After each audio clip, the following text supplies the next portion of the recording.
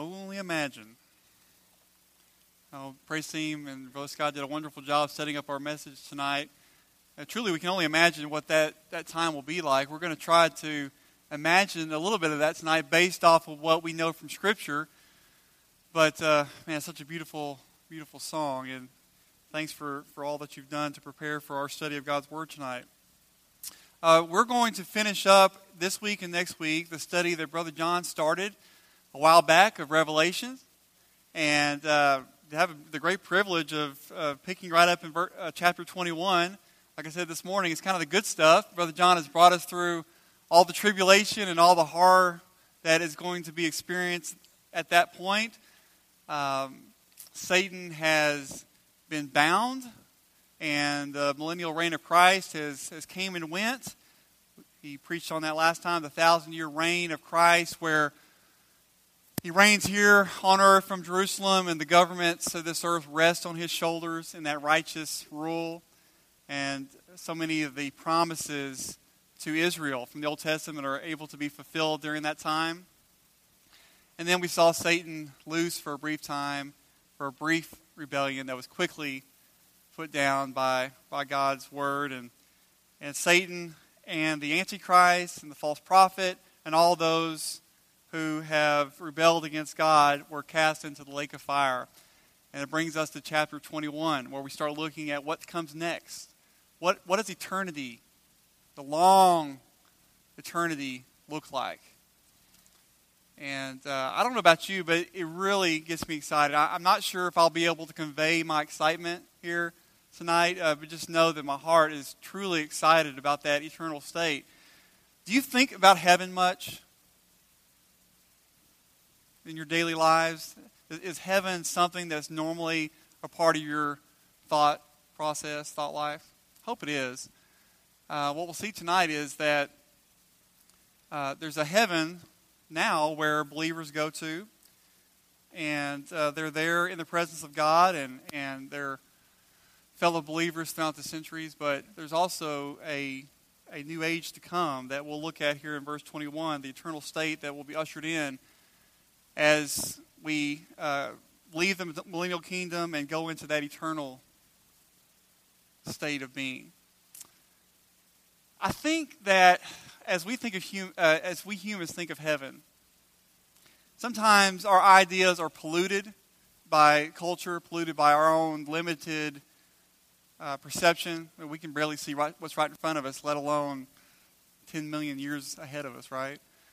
Our finite minds just have trouble wrapping around that kind of thought.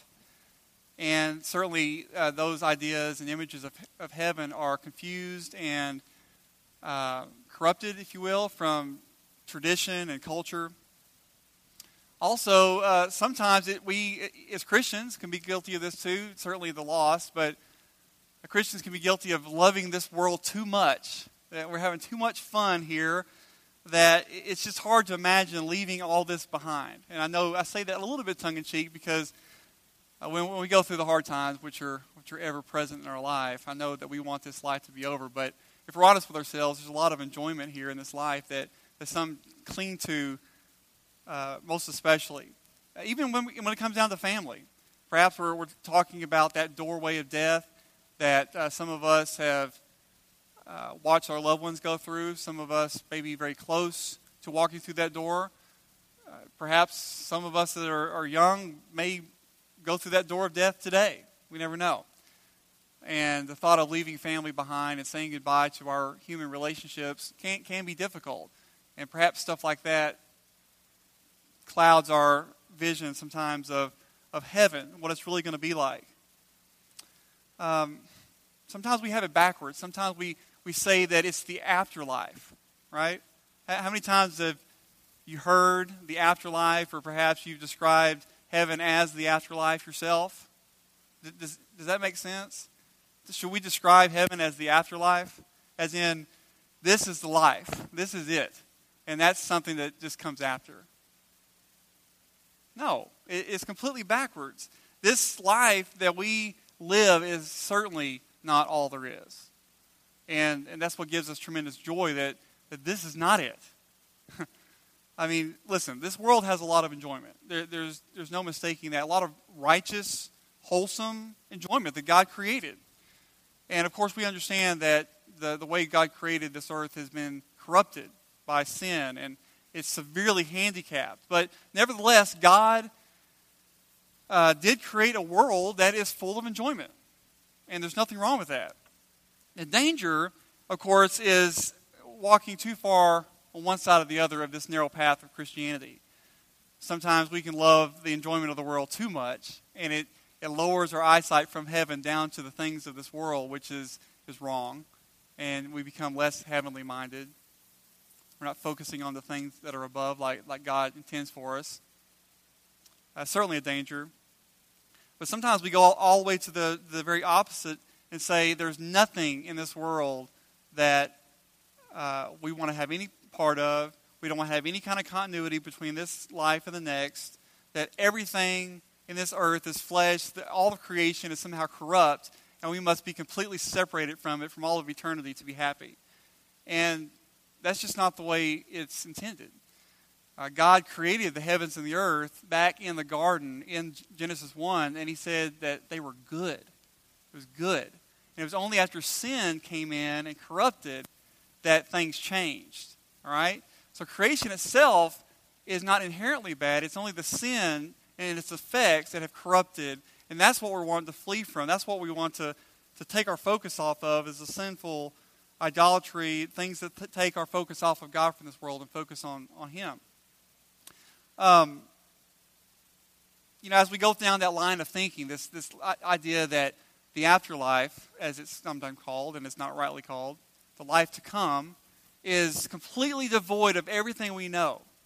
So that we do have those fanciful cultural images of a bunch of people sitting around on clouds, playing harps, and that sort of thing, because we can't imagine anything different, right? If it's completely opposite than everything we know here, the only thing left is a ethereal, wispy land that we're sitting around singing songs for all of eternity. That's just not the case. It's not the way God described it through His revelation. Perhaps that's the very reason why sometimes we're just not as excited as we should be when it comes down to heaven. Listen, as Christians, yes, we absolutely long for that time where we see Jesus face to face. Okay? That's a part of our DNA as Christians. We want to have our faith become sight and be in the very presence of the Lord and worship Him face to face and be reunited with our brothers and sisters and the brethren throughout the centuries that have gone on before us. That is absolutely one of the great hopes that we have for eternity. But if we're honest with ourselves, sometimes that idea alone in our temporal thinking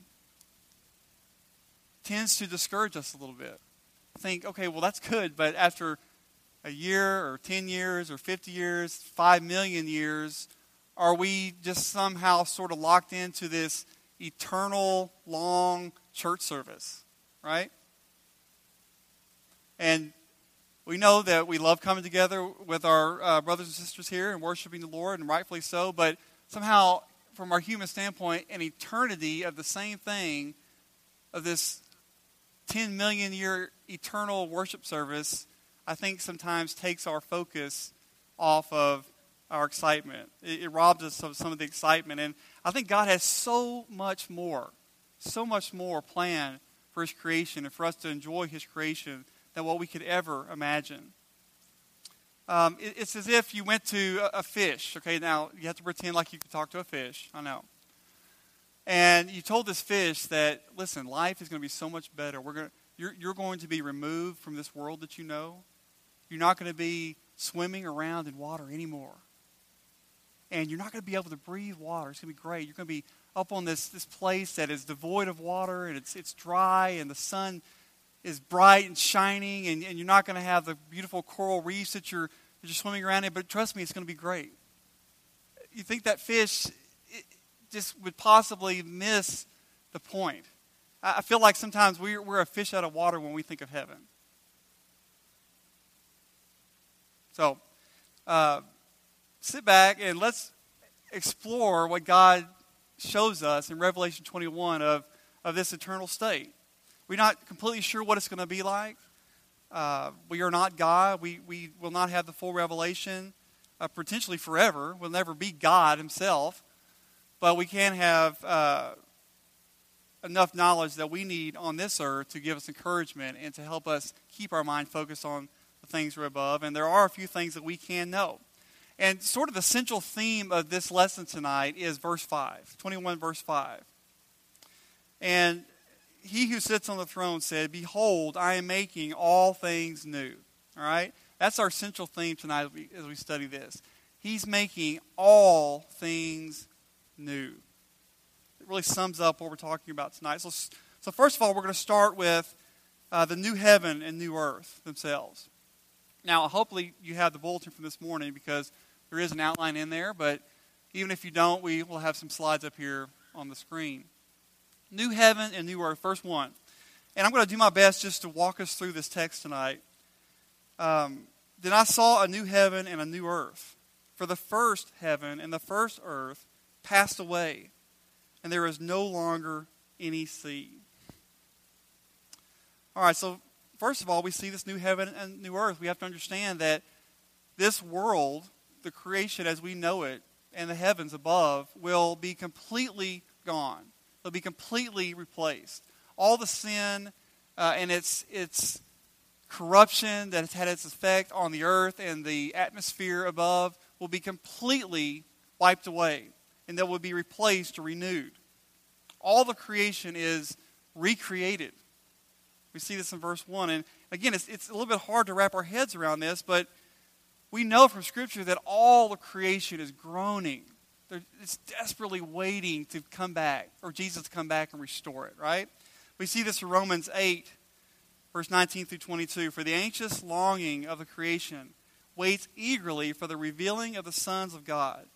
For the creation was subjected to futility, not willingly, but because of him who subjected it, in hope that the creation itself also will be set free from its slavery to corruption and to the freedom of the glory of the children of God.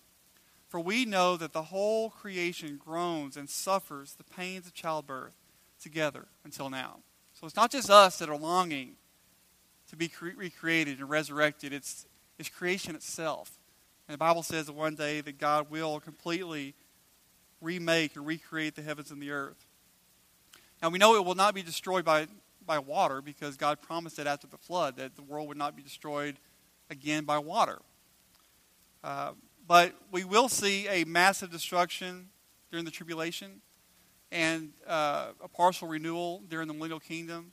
But after the 1,000 years, God will completely renew and recreate heavens and the earth.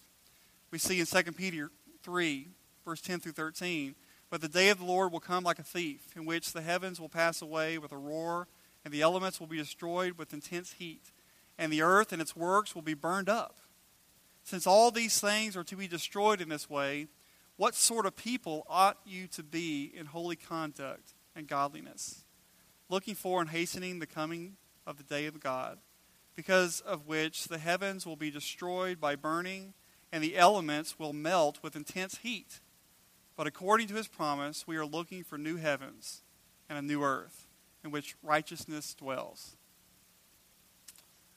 Now you see how this expectation of new heavens and the earth is tied with our holy conduct and godliness. That is something to remember as we're studying Revelations and studying the second coming. We always need to tie that future to our present and let it affect our conduct and conformity to Jesus Christ.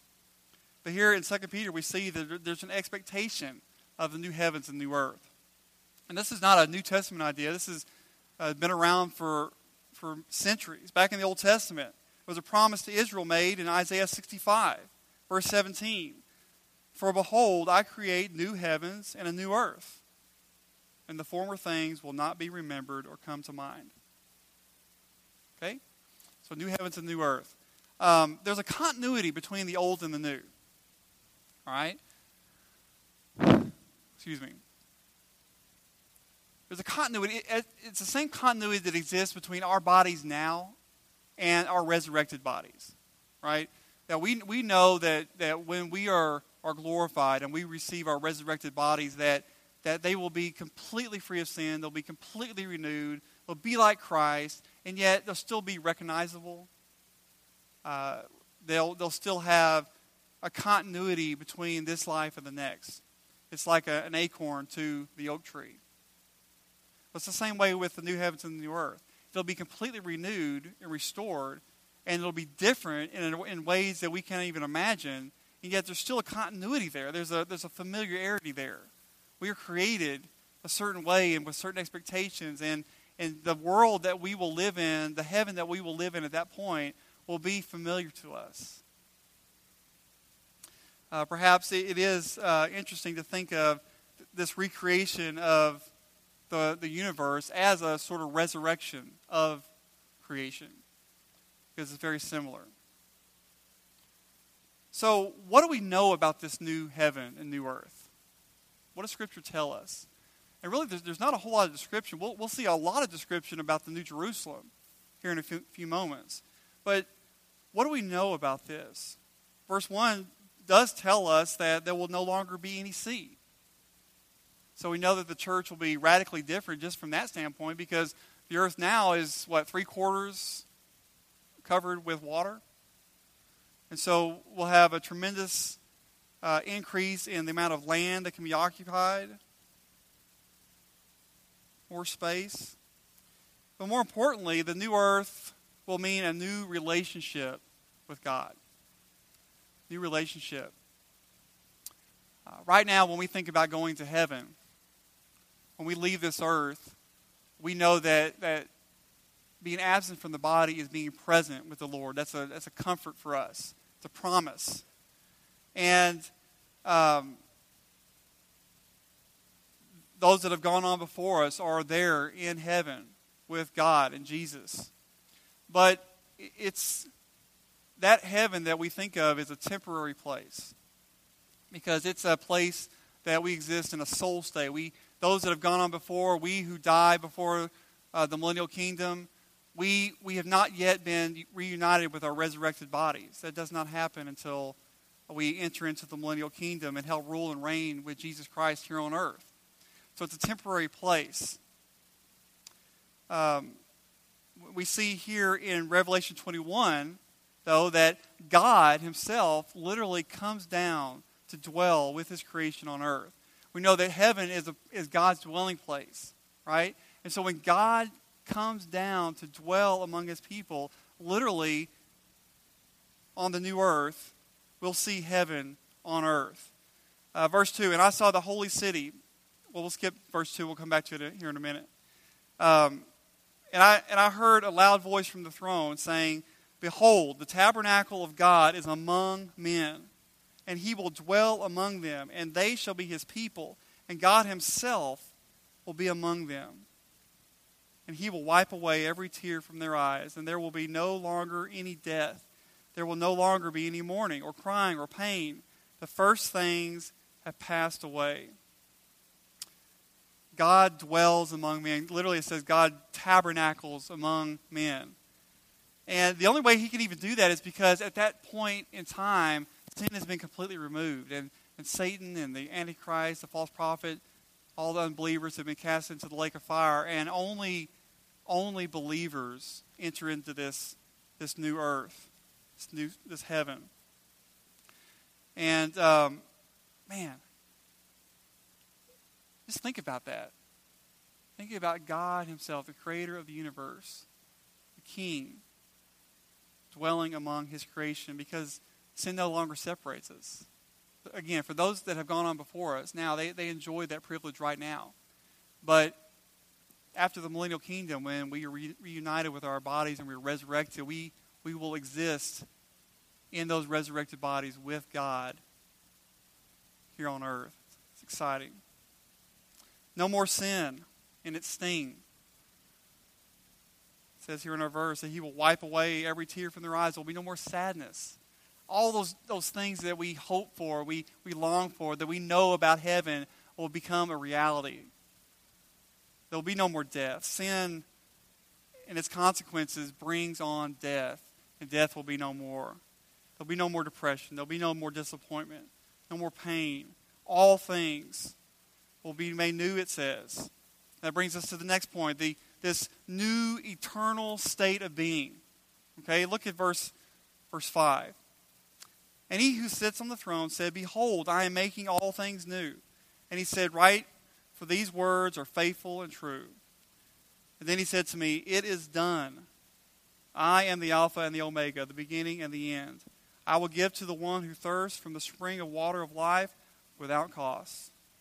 He who overcomes will inherit these things, and I will be his God, and he will be my son. But the cowardly and unbelieving and abominable and murderers and immoral persons and sorcerers and idolaters and liars, their part will be in the lake of fire that burns with fire and brimstone, which is the second death. This new eternal state of being. Verse 6, it says, It is done. Does that sound familiar? Is it reminiscent of the words of Jesus Christ on the cross when he said, It is finished? I think there should be a tie between those two, because when Jesus said it is finished on the cross, he was talking about God's redemptive plan. Everything that was needed for God redeeming humanity was finished, was completed with Christ's sacrifice there on the cross. And yet here, at the end of the age, God said it is done because his plan for creation itself is completed. We see this consummation of the age, the end of the world as it was known before. And in this passage, we see an eternal truth here. We see the eternal truth that there are only two types of people. There are only two kinds of people left. Well, there's ever, in all of history, ever two types of people, but it's certainly magnified here. Those that are believers and those that are unbelievers. We have those that overcome, those that trust, those that believe, those that have confessed Jesus as Lord, enter into an eternal state of life, abundant life, that peaceful existence with God and enjoying his creation forever and ever. They enter into life, the spring of life. It's an inheritance. But we also see in verse 8 that those that reject God, those unbelievers, for them there is an eternal state of death. List out those cowardly and unbelieving and abominable murderers, immoral persons, sorcerers, idolaters, and liars. Liars is on the same list. It just shows you that it doesn't matter what the sin is. One sin is enough to eternally separate us from our Heavenly Father. So don't miss that truth that there is an eternal state for all of us, but for some it's death and the eternal lake of fire. And for us, those of us who are believers, it's eternal life. And I suppose it needs to be mentioned here as well that the same word is used. When we look at Scripture, we see the descriptors of the eternal state of believers. That same eternal wording is used for those in the lake of fire. I know somehow as Christians we perhaps would wish that maybe there was an end to their punishment at some point. Think, is 1,000 years enough, 2,000 years, and perhaps that they would go off into annihilation, but it's not what the Word of God says. That there is an eternal, never-ending state of punishment for those who reject God because he is an eternal, infinite God. And that's what rebellion against him demands. Should give us incentive all the more to share the good news of Jesus Christ. All right, we also see in verse 9, the New Jerusalem. And again, this is the most description we have about this period, is this city of New Jerusalem. Verse 9 says, Then one of the 7 angels who had the 7 bowls full of the 7 last plagues came and spoke with me, saying, Come here, and I will show you the bride, the wife of the Lamb. And he carried me away in the Spirit to a great and high mountain, and he showed me the holy city, Jerusalem, coming down out of heaven from God, having the glory of God. Her brilliance was like a very costly stone, as stone of crystal clear jasper. It had a great and high wall with 12 gates, and the gates had 12 angels, and names were written on them, which are the names of the 12 tribes of the sons of Israel. There were 3 gates on the east, and 3 gates on the north, and 3 gates on the south, and 3 gates on the west. And the wall of the city had 12 foundation stones, and on them were the 12 names of the 12 apostles of the Lamb. Let's go ahead and stop there. So we see this new Jerusalem coming down, this bride, this descending out of heaven. She is adorned for her husband. Now Jesus said before he left this earth, he said that I go and prepare a place for you, right? It's very encouraging. It's a promise to us that he is preparing a place for all those who believe in him to go when we leave this life. And here we see this very place that he's describing, the New Jerusalem, right?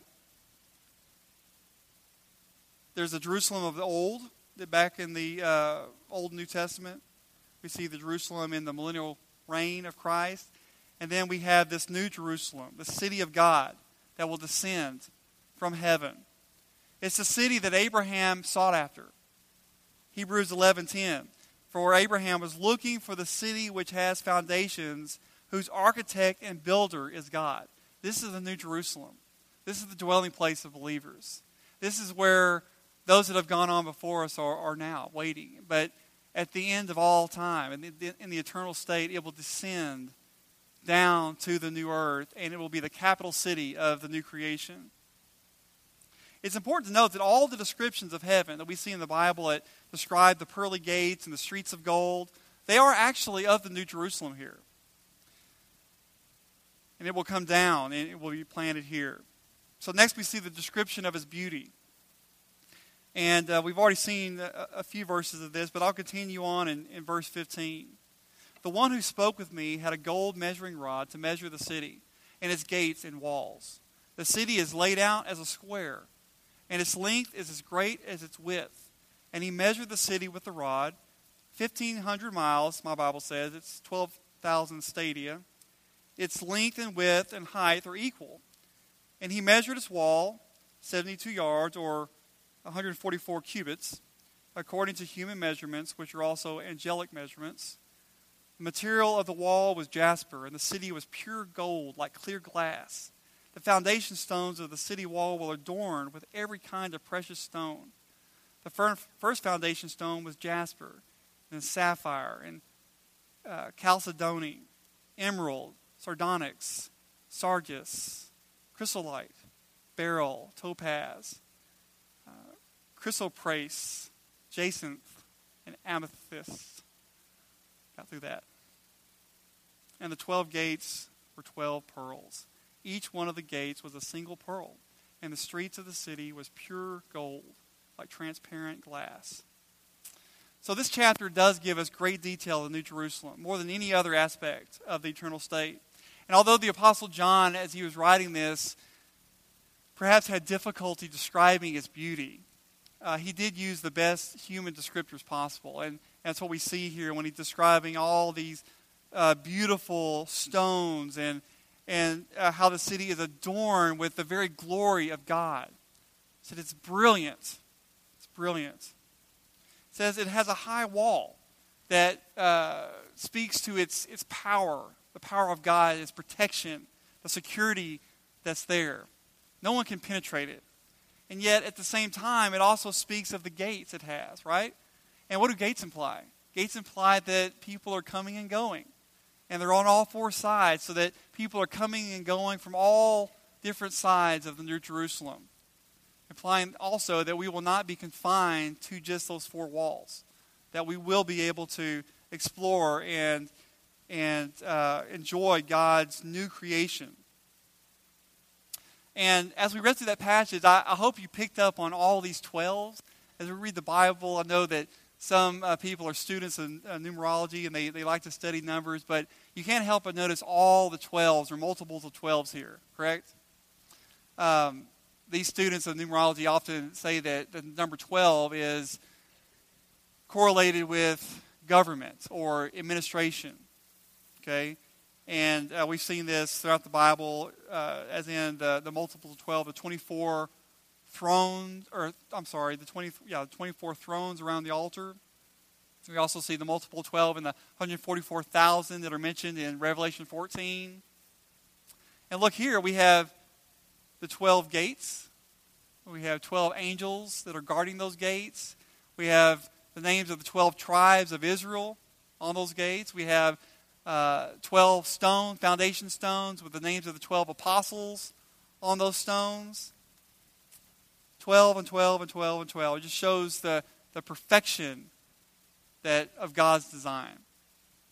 And I also thought it was interesting studying this, that the construction of this city and the foundation of its walls, the gates, they're made up of both Old Testament and New Testament, the apostles and the tribes of Israel. It's laid out in a cube form, right? The length and width are equal with its height. Now, some would say that perhaps it's a pyramid, or even if you can imagine a metropolis, okay, with tall skyscrapers, where some of the taller skyscrapers in the middle are reaching that 12,000 stadia height, and maybe some others aren't. But I think it is appropriate to view it just as the text puts it here, as a cube, because it is reminiscent of the shape of the temple and the Holy of Holies in that cube form. And when we examine it, and we also have to note the multiplier of 12,000, or 12, right? The 12,000 stadia by 12,000, and the 144 cubits, which is the thickness of the wall. And you're talking about a thick wall, 70-something yards. Imagine a football field. Okay, and 12,000 stadia long and high. If you imagine this on a cube, we see that there's 4 on the bottom, right? And 4 12,000s on the top, and then 4 12,000s on the corner. So we literally have 12 12,000s on a cube. There's just another 12. The wall was made of jasper, the city of like pure gold, like glass, and the foundation stones that we mentioned. And yes, here it is, confirmation that there are pearly gates. So those images of St. Peter at the pearly gates are sort of true, right? It's not St. Peter, though. It's angels of God that are guarding the gates. Streets of gold like transparent glass. And you notice how the whole city is described with this transparency. And I really think it symbolizes the openness and the relationship between each other and God that we'll be able to experience in that transparent city. Of course, God's light will illuminate the city itself and all of creation. And let's continue on reading that. Verse 21. Verse 22. I saw no temple in it, for the Lord God, the Almighty, and the Lamb are its temple. And the city has no need of the sun or the moon to shine on it, for the glory of God has illuminated it. And its lamp is the Lamb. The nations will walk by its light, and the kings of earth will bring their glory into it. In the daytime, for there will be no night there, its gates will never be closed. And they will bring the glory and the honor of the nations into it. And nothing unclean and no one who practices abomination and lying shall ever come into it, but only those whose names are written in the Lamb's book of life. No need for light. The gates never close. It is never nighttime. Just a glorious time there with the Lord. And we see that those whose names are written in the Lamb's book of life freely enter and exit. And God can dwell among them there because there are no unrighteous there. Only those who are redeemed may enter the city. All others have been cast into the lake of fire. It's hard to get our mind around that, I understand.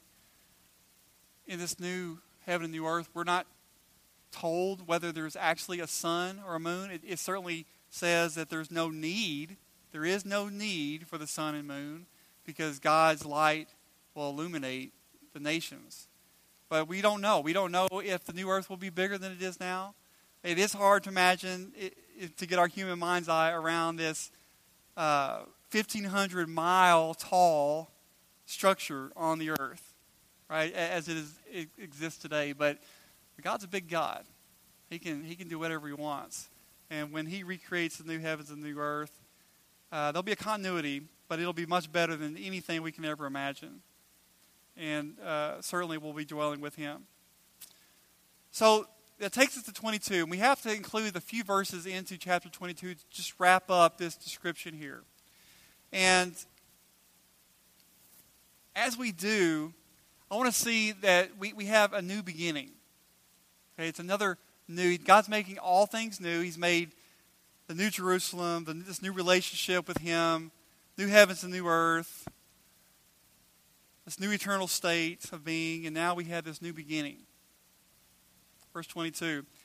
Back in Genesis 1, the Bible, God's revelation starts with what? In the beginning. In the beginning, God created. And then we have that phrase repeated in John chapter 1. In the beginning was the Word.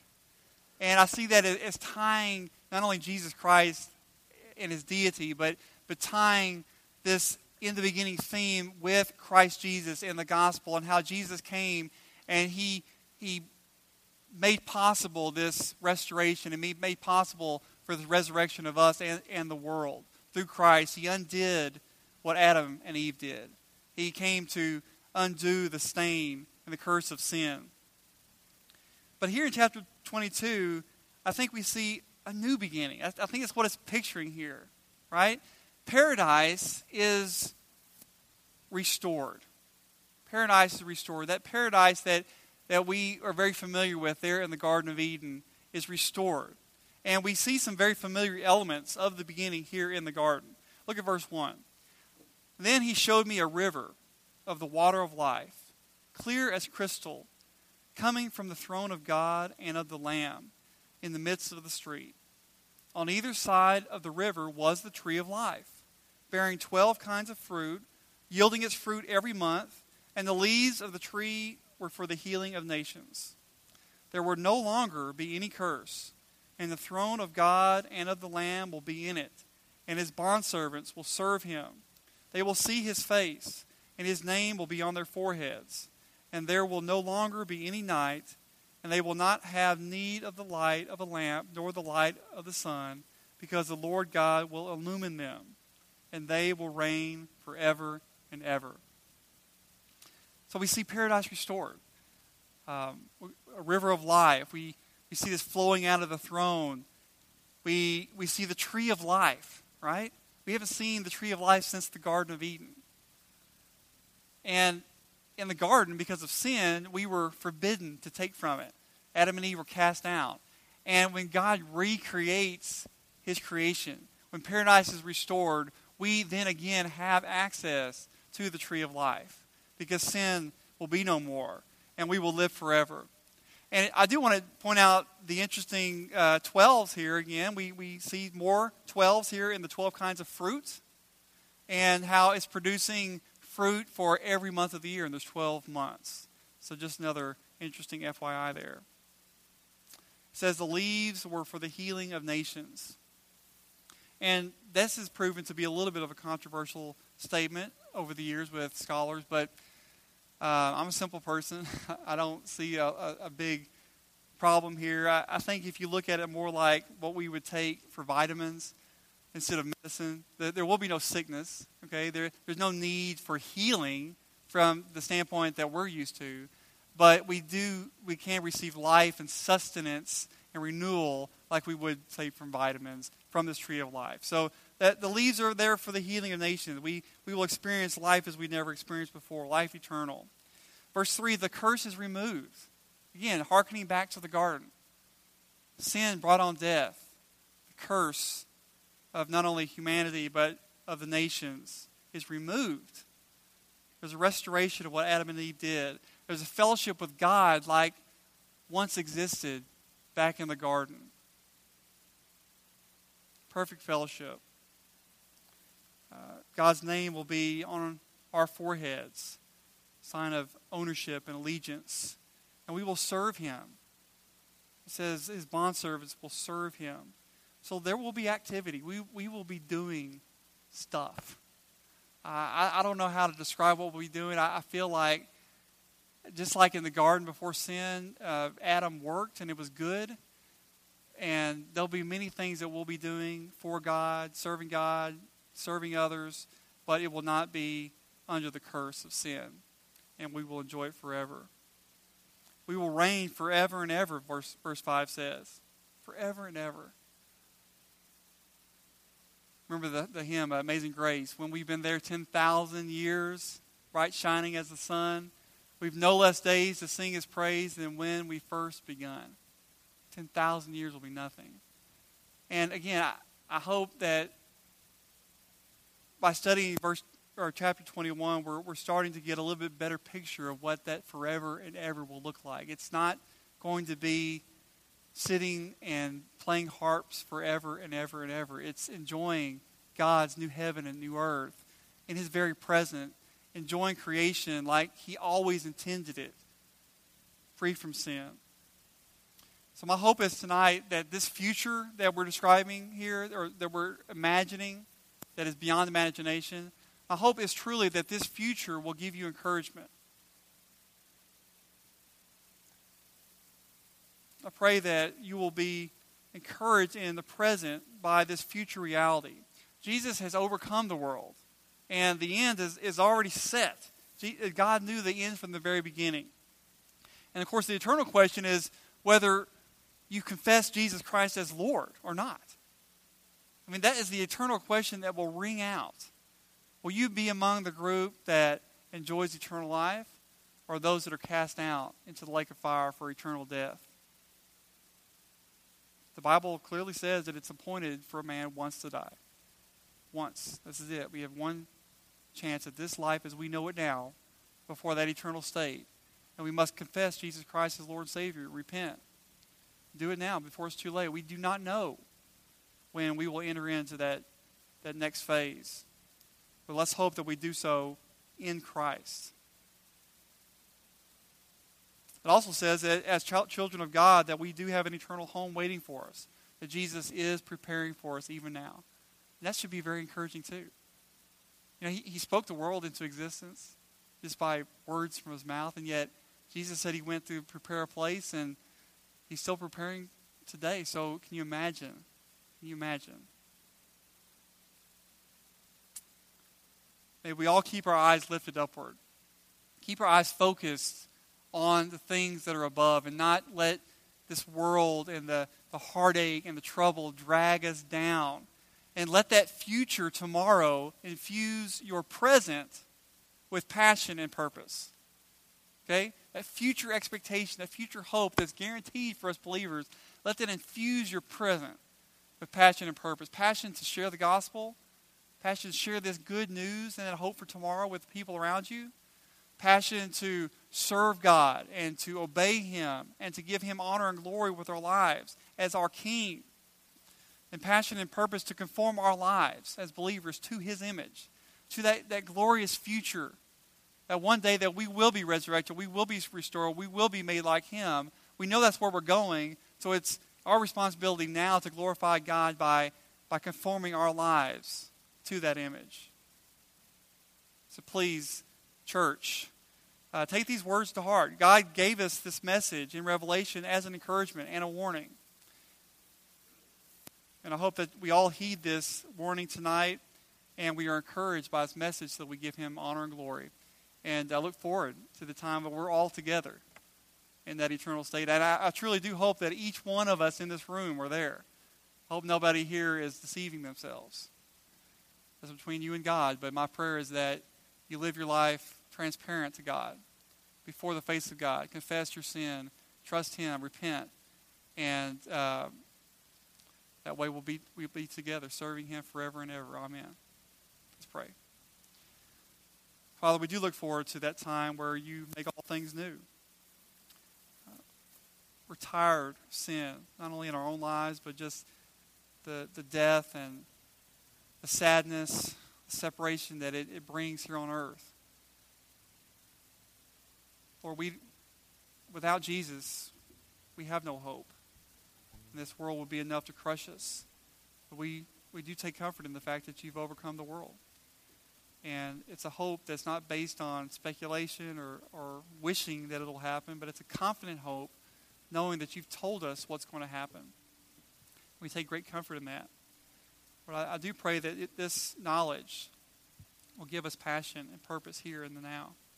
And we pray that we will live lives that will give you glory, and that we will hasten the day of your coming by conforming our lives to your image and telling each and every person we encounter the good news of Jesus Christ, so that they may enter into that eternal rest, eternal life with us as well. It's in Jesus Christ's name we pray. Amen.